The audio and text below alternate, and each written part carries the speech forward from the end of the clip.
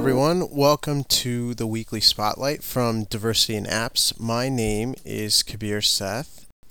Thanks so much for joining us. So, Diversity in Apps, for those of you who don't know, is a grassroots organization. Our mission is really to raise awareness and engage in research about the need for inclusive, equitable, and diverse children's media.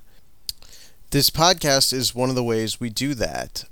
We highlight a few articles from our weekly newsletter that comes out usually every Sunday, and we talk about what's in the article, give a brief summary, sort of provide some opinion on it, and encourage you to go out and read it and share it. The other thing that we do on this podcast is we usually have a guest on, someone from the children's media industry, whether it's a producer, whether it's a researcher, who's talking about what they're up to, how it relates to diversity, why they think it's important for the industry, etc. So this week we have a really special guest, Raul Gutierrez, sat down with me on Friday, and we talked all about TinyBop, how TinyBop came to be, and so it was a really enlightening conversation.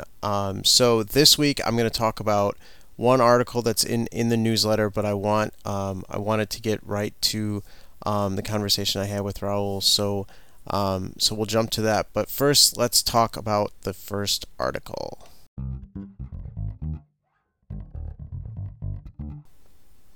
So the first article this week is from the Atlantic magazine. It's called A Workplace Diversity Dilemma by Buri Lam. And what it talks about is a professor, David Heckman, at the University of Colorado, the School of Business there. And some research that he has been doing along with the University of Singapore and the University of Texas was basically looking at office dynamics, specifically the idea of how executives were sort of judged based on a set of criteria that sort of could lend itself to a commitment to diversity. So they basically came up with a framework, this idea of understanding and respecting different culture, valuing working with a diverse group, etc. And they looked at the peer reports for executives, about 350 executives across 26 industries, and they started to look for how this type of behavior within the peer reports, and then how it was perceived. And what they found was that white women and non-white executives who valued diversity, so basically showed examples of this behavior, were actually judged to be less competent, and were judged to have basically got a lower performance score. But white male executives who promoted diversity actually got better ratings. So they showed some level of this behavior. So and then whether or not they showed a commitment to diversity, they were considered competent. So they did a couple studies sort of in a couple different ways to sort of see what the outcome would be, and it was genuinely concerning. Basically what it said was that the only group that was really able to promote diversity without then facing a backlash on their performance reviews were white males. So what Heckman was pointing out was that, or what he believed really the conclusion was, is that white men have a normal, legitimate, and expected sort of status. So whatever they do is therefore considered normal and legitimate, whereas non-white managers and white women don't have that social status. So it's a really interesting article, and obviously a bit depressing. The article talks about how maybe the answer then is to actually have to put a white man in charge of the company's diversity efforts. But it's an interesting article, and obviously an interesting dilemma, because this idea that women should be helping women, what this study shows, or what these couple studies show, is that actually doing that seemed to hinder or impact their judgment by their peers, even though a white male doing the same thing was was actually thought to then be still be competent and was not impacted in any negative way. So it's, like I said, it's an interesting dilemma and something that corporations need to sort of wrestle with and figure out. Now, normally I would talk about another article or two from our newsletter, but I'm just really excited to get to this conversation with Raul that I had on Friday. So definitely check out the rest of the newsletter. Some great pieces in there. But I think this conversation is really great. So I just wanted to get right to it.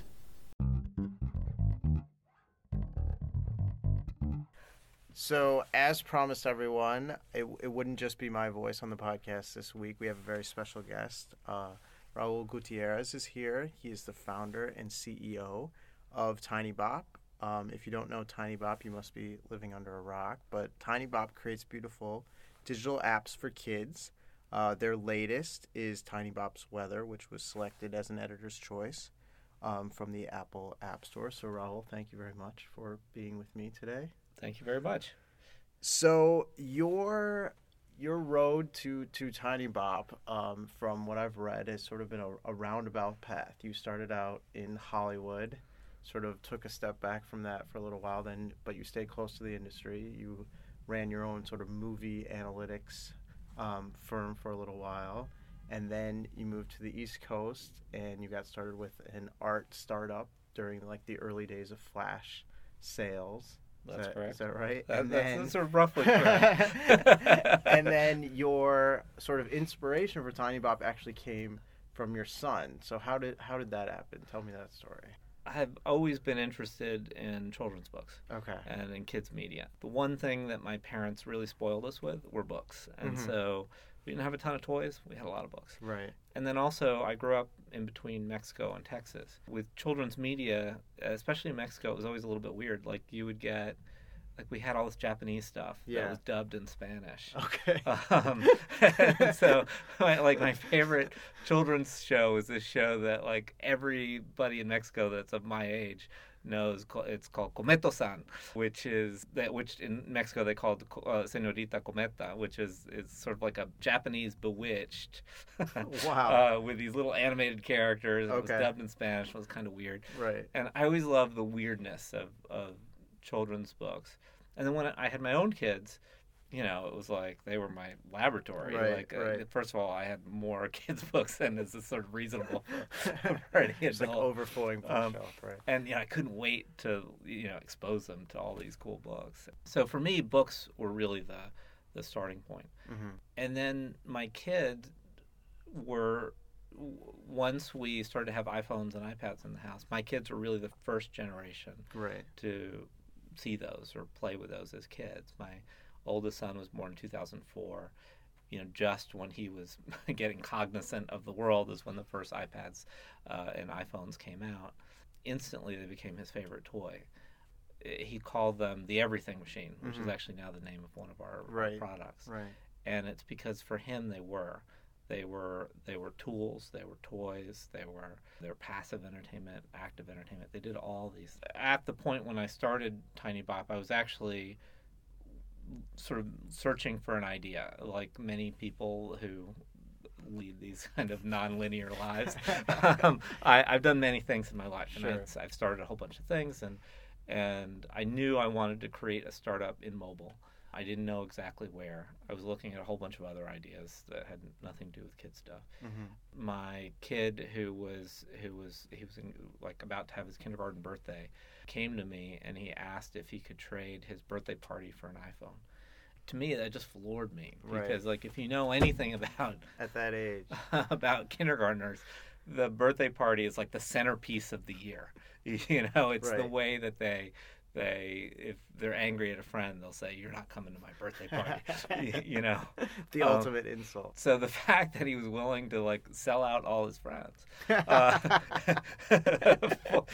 A different spin on it, yeah. which he really cared about. He really loved his friends. So the fact that he was willing to sell out all his friends for this device, Right. I just knew it had a lot of power over him, and I wanted to understand it because I, as a parent, especially as like my wife and I call ourselves people of the book, not so much in a religious sense, but just because our house is, we're worried that it's going to collapse because of all the books we have. Right.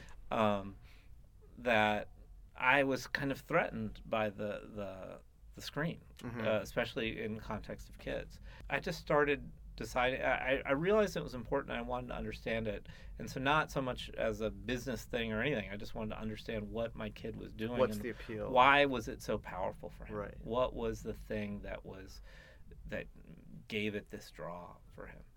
And what I found ultimately was that it was the form. It's this incredible form because you're actually touching something's happening back. It's incredibly responsive. And many of the things that he was attracted to were tools. You know, he liked taking pictures and making movies and so on. Many were games that were games that were actually not designed for kids. They were designed for adults, like casual games. Right. And back in sort of 2009, 2010, the game space for kids, I found, was really, really thin. There were a lot of apps that were designed around early numeracy and early literacy, which was fine and were great. But there were very few apps around a lot of the subjects that I was really interested in and that my kids were really interested in, which were sort of more science-y subjects about the world. And the more I thought about it, and the more I thought about sort of my own childhood, like I grew up in this small East Texas town that's not known for anything good. and You get back there often? Not so much. I mean, it's a town split by train tracks into black and white. Sure. My dad was from Mexico. My mom was from New York. I was called the wetback Yankee. That was my teachers called me that in school. I mean, we were one of the last federally desegregated school districts in the country. I mean, it was a racially polarized, like, kind of backwards place. And it's changed a lot. Things have changed and gotten much better. But back then, it was really isolated. And it was sort of like this island. And I always thought of it as this island, instead of being surrounded by water, it was surrounded by trees. And it was isolated in that we had one channel on the television, and most mornings it was just farm and ranch news with a guy with a big cowboy hat. The radio was sort of country radio. There was no cable television. It was isolated. There were no bookstores. You didn't have access to the outside world. And so for me, my escape was the library. I see. And I would go to the library and I would go to the children's section, and they had sets of children's encyclopedias that essentially gave you context for the world. Right. And the Childcraft library, they had one book on space and one book on mammals and one book on dinosaurs. And through reading my way through that library, serendipitously, I sort of discovered what I was interested in. I discovered that there was a whole other world that was outside of where I was living. It gave me some understanding of that world. Right. In Mexico, I spent a lot of time in Mexico, too, with my grandparents, and it was another kind of island in that it was, my grandparents lived in Monterrey, which is a big city, but we often would, in the summer, we'd go out to their ranch, which was in the middle of nowhere, and so then you were just cut off from everything. And what I realized with iPhone and iPad was that Apple and Google have created like these amazing distribution systems that can reach everywhere. There was this way in which you could create content that could sort of reach out into all those little islands. Right, those kids who are in those isolated islands. Those kids that are sort of out there everywhere. Right. And the internet largely performs the same function. I mean, the internet sort of connects people to all these things. But the internet's a horrible interface for a 6-year-old. Right. You know, the thing about the internet is you kind of have to know what you're looking for. And you have to sort of be motivated for a subject. The thing about a series of apps that is very affordable and that we try to make even more affordable to schools is that parent buys the whole series and they have this set of apps that explains the world. It's that same serendipitous. Yeah. It's not exactly an encyclopedia, but it's a way to understand these various subjects. Right. And so from the beginning, my goal was I wanted to build apps that covered these subjects that my kids were interested in. I wanted to make them as beautiful as these children's books that I'd always loved, and as weird. The childhood's weird. Yeah. The way Yeah. that children see the world is a little strange. There is so much children's media that is just extremely straightforward, and it's like it's the bright colors and like the cute character, and that's not necessarily how kids see the world. I wanted each app to have this maybe touch of strangeness to it. Sort of little by little, we came up with this idea for our company. From the beginning, the big ideas were that we wanted to be inclusive, because we wanted to reach these islands of people, and you can be in an island in a big city just if you come from a bad economic situation in which maybe you don't have a house full of books. That said, the iPhones and iPads are fairly universal. By 2018, it's predicted that virtually every adult on Earth is going to have a smartphone in their pocket. Right. And so our question is, how do we, at a very low price, provide a lot of great quality media? And then our next challenge, of course, is to get people to actually download it, give it away to schools, and Sure. and so on and so on. So when you touched on this a little bit, you looked at sort of back in 2010 what kids apps look like, and your design philosophies, as I think you've said it more than once, is sort of design for quiet as opposed to designing with sort of gamification or badges, and what sort of made you, was that as a result of research? Obviously you had your children as your first lab rats, but was that part of it? Was that idea of I started asking myself, why does screen time really bother me so much as a parent?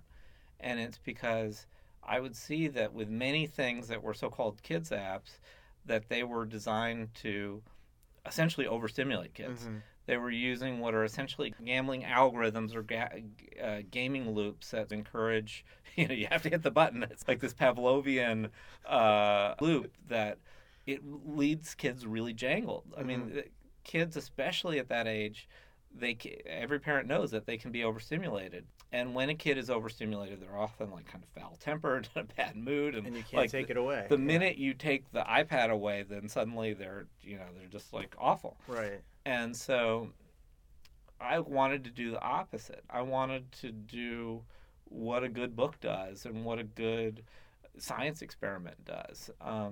We use the term of art. It's not our term, but we wanted to create explorable explanations. Each app is essentially a working model of the thing. We have two series. Each app in the Explorers Library is essentially a working model of the thing that we're trying to show. So the human body, it's a little model of the body. Right. You feed it, food goes in one end, poop comes out the other end. You tap the eye. You tap the eye, and we use the camera to show how it works. It blinks, but it's accurate. It's not dumbed down for kids. Right. If you turn on the labels in our kids app, there are medical schools that are using the app as a way to have people learn various parts of the body. So we don't dumb things down. They're accurate. Our Simple Machines app, all those little interactions with the little 6 simple machines, they're all, the physics are right. Yeah, I know. I do it with my son, the bicycle one. He loves that one. So we spent a lot of time to make sure that the physics were the correct physics. Right. The hope is that in creating this quiet experience, one that doesn't have a soundtrack that's kind of running behind it, that doesn't have this sort of gamification loop, that you will slow kids down enough so they want to explore. And that's where the slight touch of weirdness comes in. It's because we have to give kids a reason to explore these things. We have a weather app. And a lot of weather stuff, it's a sunny day, it's a cloudy day. How do you show that in an interesting way? We have these strange people that populate this land that have antlers, for no particular reason other than it just creates this mood that's mysterious and that draws kids in. And I think that when we do our job, what happens is that the output of the apps is not that the kid sort of knows everything about the subject. It is that your child would ask you questions. We design our Explorers Library series so that children will ask questions. Right. We're not. We hope that some of the answers are embedded in the interactions. In our human body app, what's the most important thing about the skeletal system? Holds the body up. So if you remove the spine, it falls down, right. and hopefully that idea is embedded in that. But the real goal of that whole series is to start conversations between parents and teachers and kids. When we've done our job, the kids are full of questions. And in fact, one of my favorite negative comments that we got on the App Store, somebody gave us a 1-star review. And this woman said, I leave my kid at home with the iPad, and when I come home, she's just full of questions. I'm like, lady, this is... It's not a babysitter. Yeah, this is the point. The point is I want you to talk to your kids. And so with that series, that's the goal. We have this whole other series, the Digital Toys series. Each of those apps in that series are a construction kit. The idea there is it was the anti-Legos. Yeah, I know. You've gotten a little flack for this. Right? Yeah, and I guess you didn't mean to take a shot directly at Lego. It's just no, I did. Like modern Legos. Okay, I should say only Lego. Yeah. First of all, I love Lego. I love a lot of things about Lego, but a lot of the way that modern Legos are sold is as a disassembled toy. Right. That kids follow instructions and they get to a single endpoint and they put it on their shelf and then sort of gradually it falls apart. And then, all the pieces go into a bin and they lost the instructions and it's done. And then you buy the next one. Legos, when I was a kid, were blocks. And I think this is why Minecraft is so successful. I mean, blocks are sort of the ultimate. If you have sort of blocks that can kind of be interchanged and built into anything, all you need is a little bit of a context. And if you have, here in the office, we have square Lego blocks, and kids come over and they're like, I don't know what to do with them, because they're the modern kids that have only, known that you have to follow the instructions. Right, where are the instructions? And I'll say, well, build a zoo. And a lot of times there's this like slight moment of confusion, and then there's quiet, and then you come back and there's this like beautiful little zoo, and they feel really proud of it. Right. Well, that's basically what Digital Toys is. Every app in that series is a construction kit built around a context. So the first one's a robot factory. You have a whole bunch of robot parts. They all are autonomous. You have like spider legs and humanoid legs, right, and all sorts of like slithery legs or whatever. And you put them on bodies, but we're not telling you how to do it. The kid's creating their own narrative. And if we've done our job right, at the end of that app, the kid is going to have a story and a name that's something that we didn't imagine. Mm-hmm. That's something that's completely like out of our experience. And we were just in a class deep in Brooklyn in Bensonhurst the other day, and the teacher is using it in our kindergarten as a storytelling and as part of their storytelling and poem workshop. And basically each kid in the class created a robot, and then she asked them to tell the story. And the range of stories that the kids came out with was amazing, because some the kids were avatars for themselves, and some they were the parents, and some they were some super or something or other that they had hoped they could be. And we see the same thing in the office. We have a great video where we just invited kids from Brooklyn, and we asked them what their robots were, and one kid's like, mine's a robot butler. He brings me food, and there's this other little girl that was like, my robot likes fancy hotels. She likes cheese sandwiches. To me, those apps are successful when it's not something that's been created from our imagination. It's something that the kids, we've just given them the push and the context. Right. It's like the set of blocks, and you say build a zoo, and then they're building their own zoo. Right.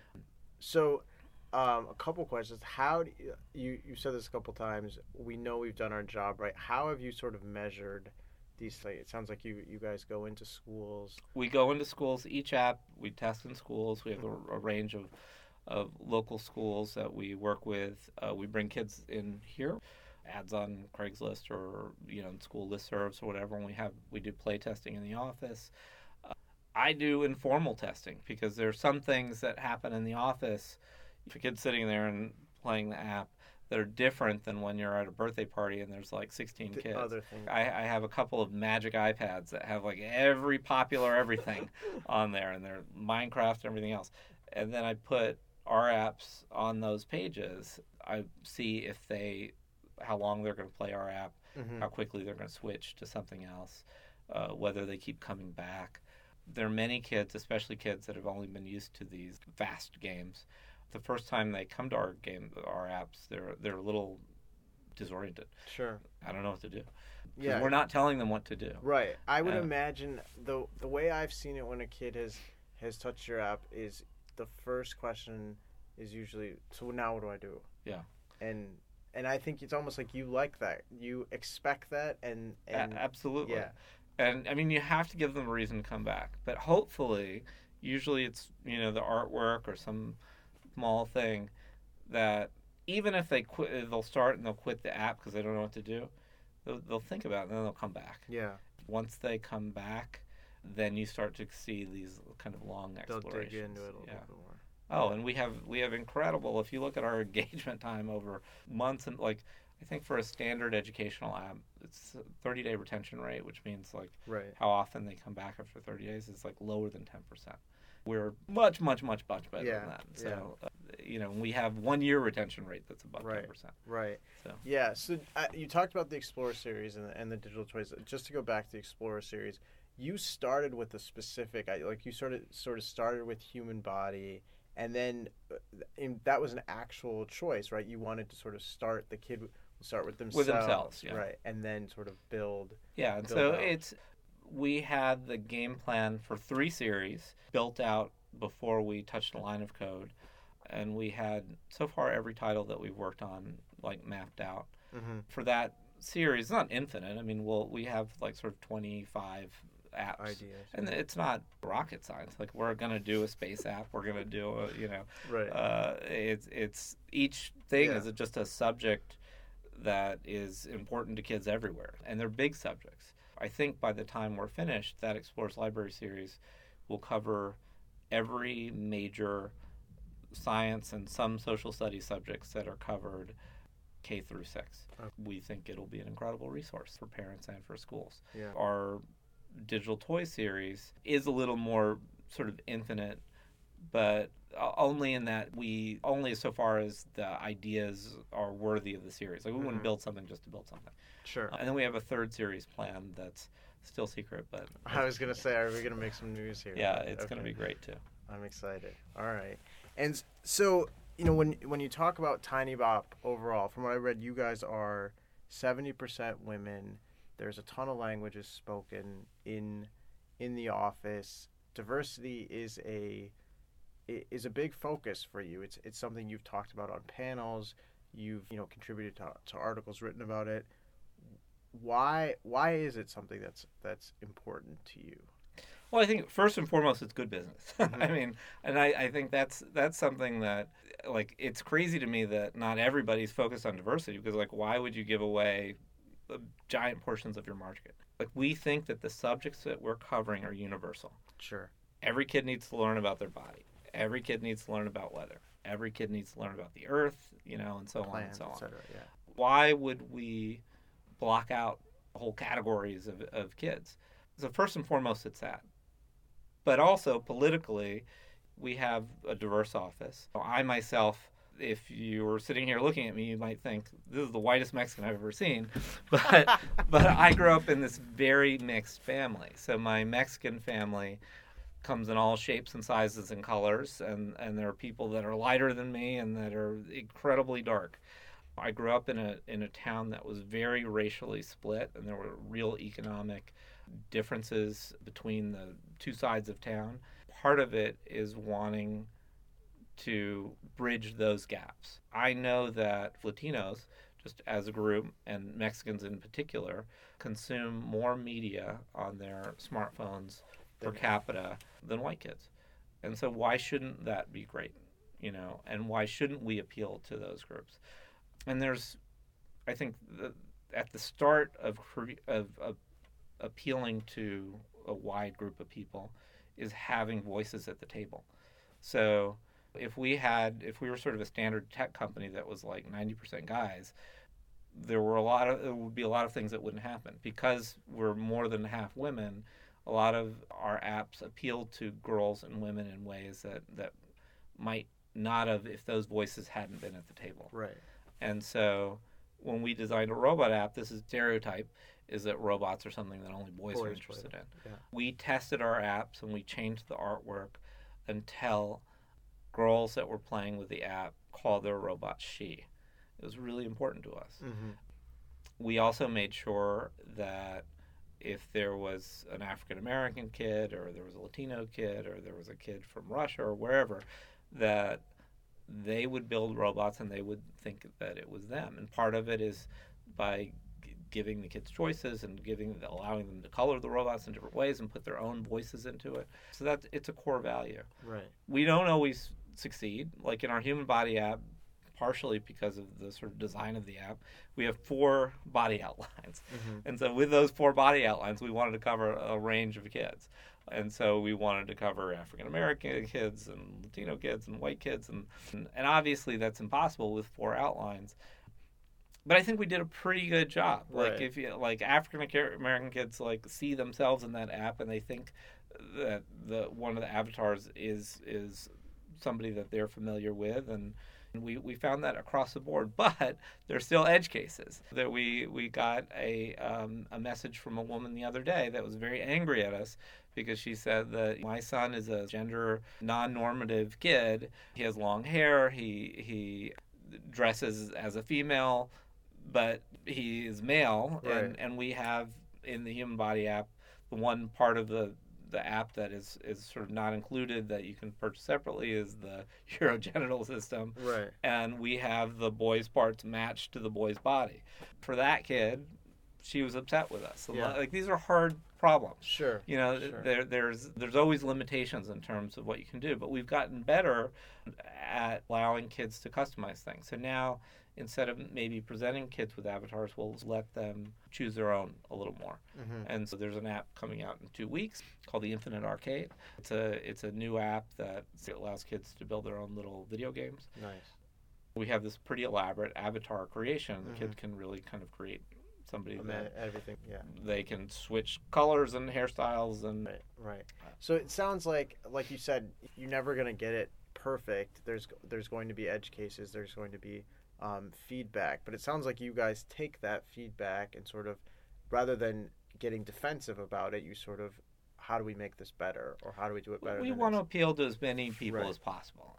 Our office is also not sort of a perfect mirror right. of society either. I mean, we are more than half women, which I think is great, and we're very diverse, and many of us were born in different places and speak different languages at home.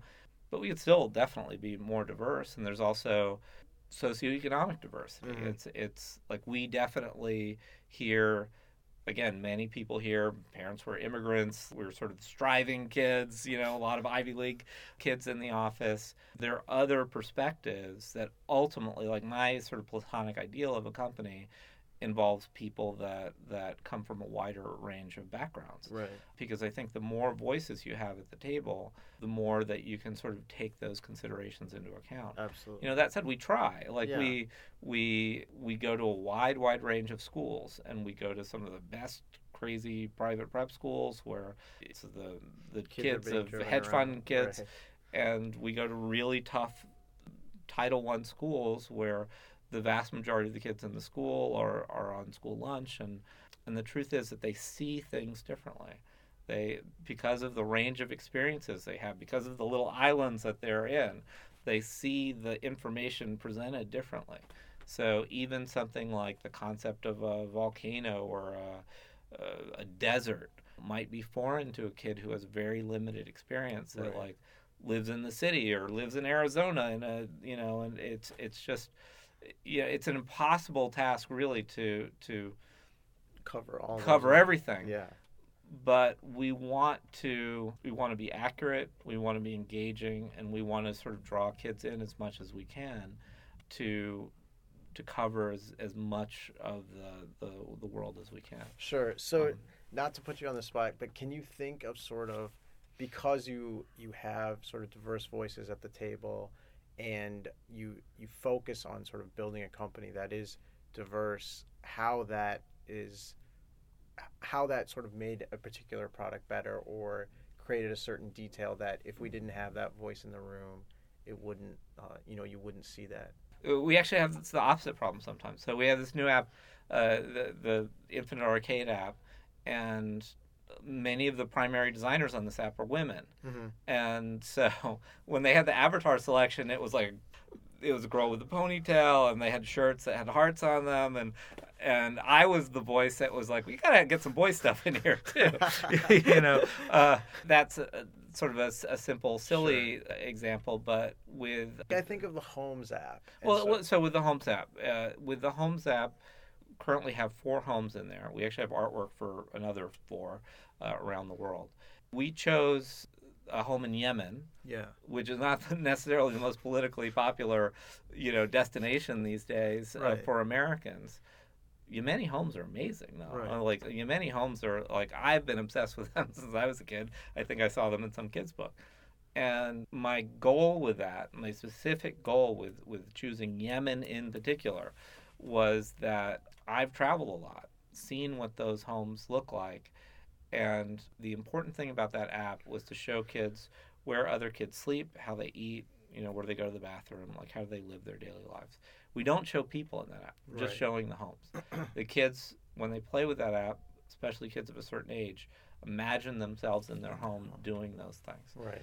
Is a 5 or a 6-year-old going to put together that it's in Yemen and they're another, they're not going to understand all that, but maybe, just maybe, they might understand that there are people that live in a very different way from them, but they're still kids who are playing, who are eating, who are sort of waking up every day, who are people.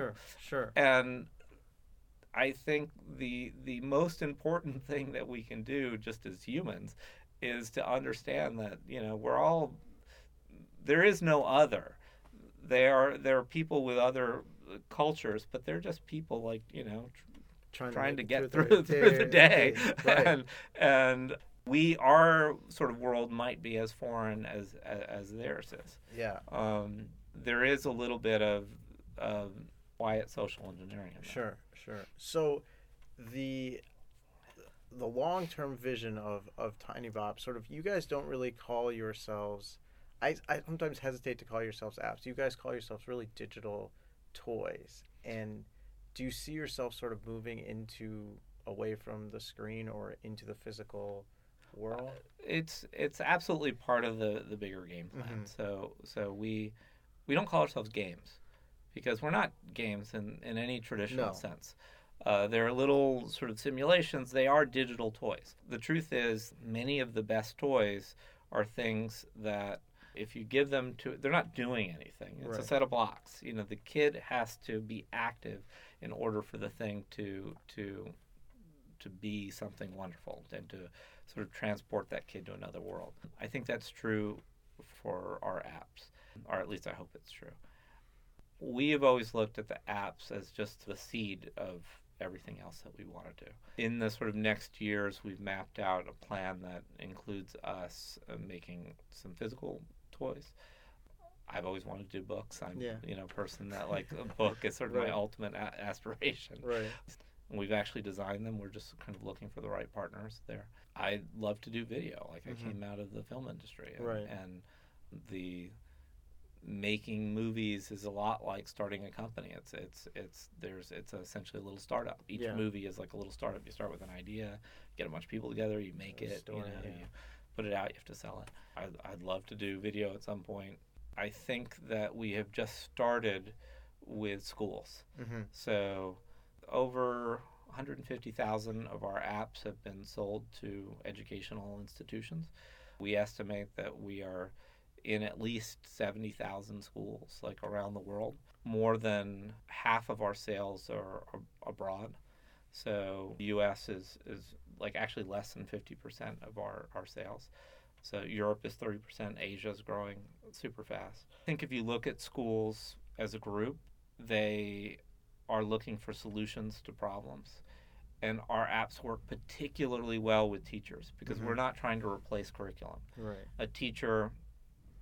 A first grade teacher teaching Simple Machines and a sixth grade teacher teaching Simple Machines can use the apps as models, and they work equally well with a different set of curriculum. I do think that we could be a little better at helping teachers share curriculum that they've made against the app. Sure.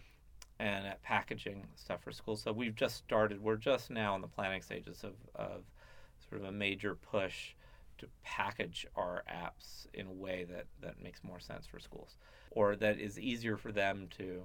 Our apps are being brought into schools by individual teachers, but we're not really selling them on the district level and things like that. And partially it's because of how they're packaged. Right. So that's a goal of ours. That's great. This has been absolutely fantastic. Thank you so much. Great. I really appreciate it. Always happy to talk about Tiny Bop. Yeah. And thanks for letting us use this great sound booth. Yeah. Well, let's see what it sounds like. Fair enough. All right. Thanks, everybody. Be sure to listen next week to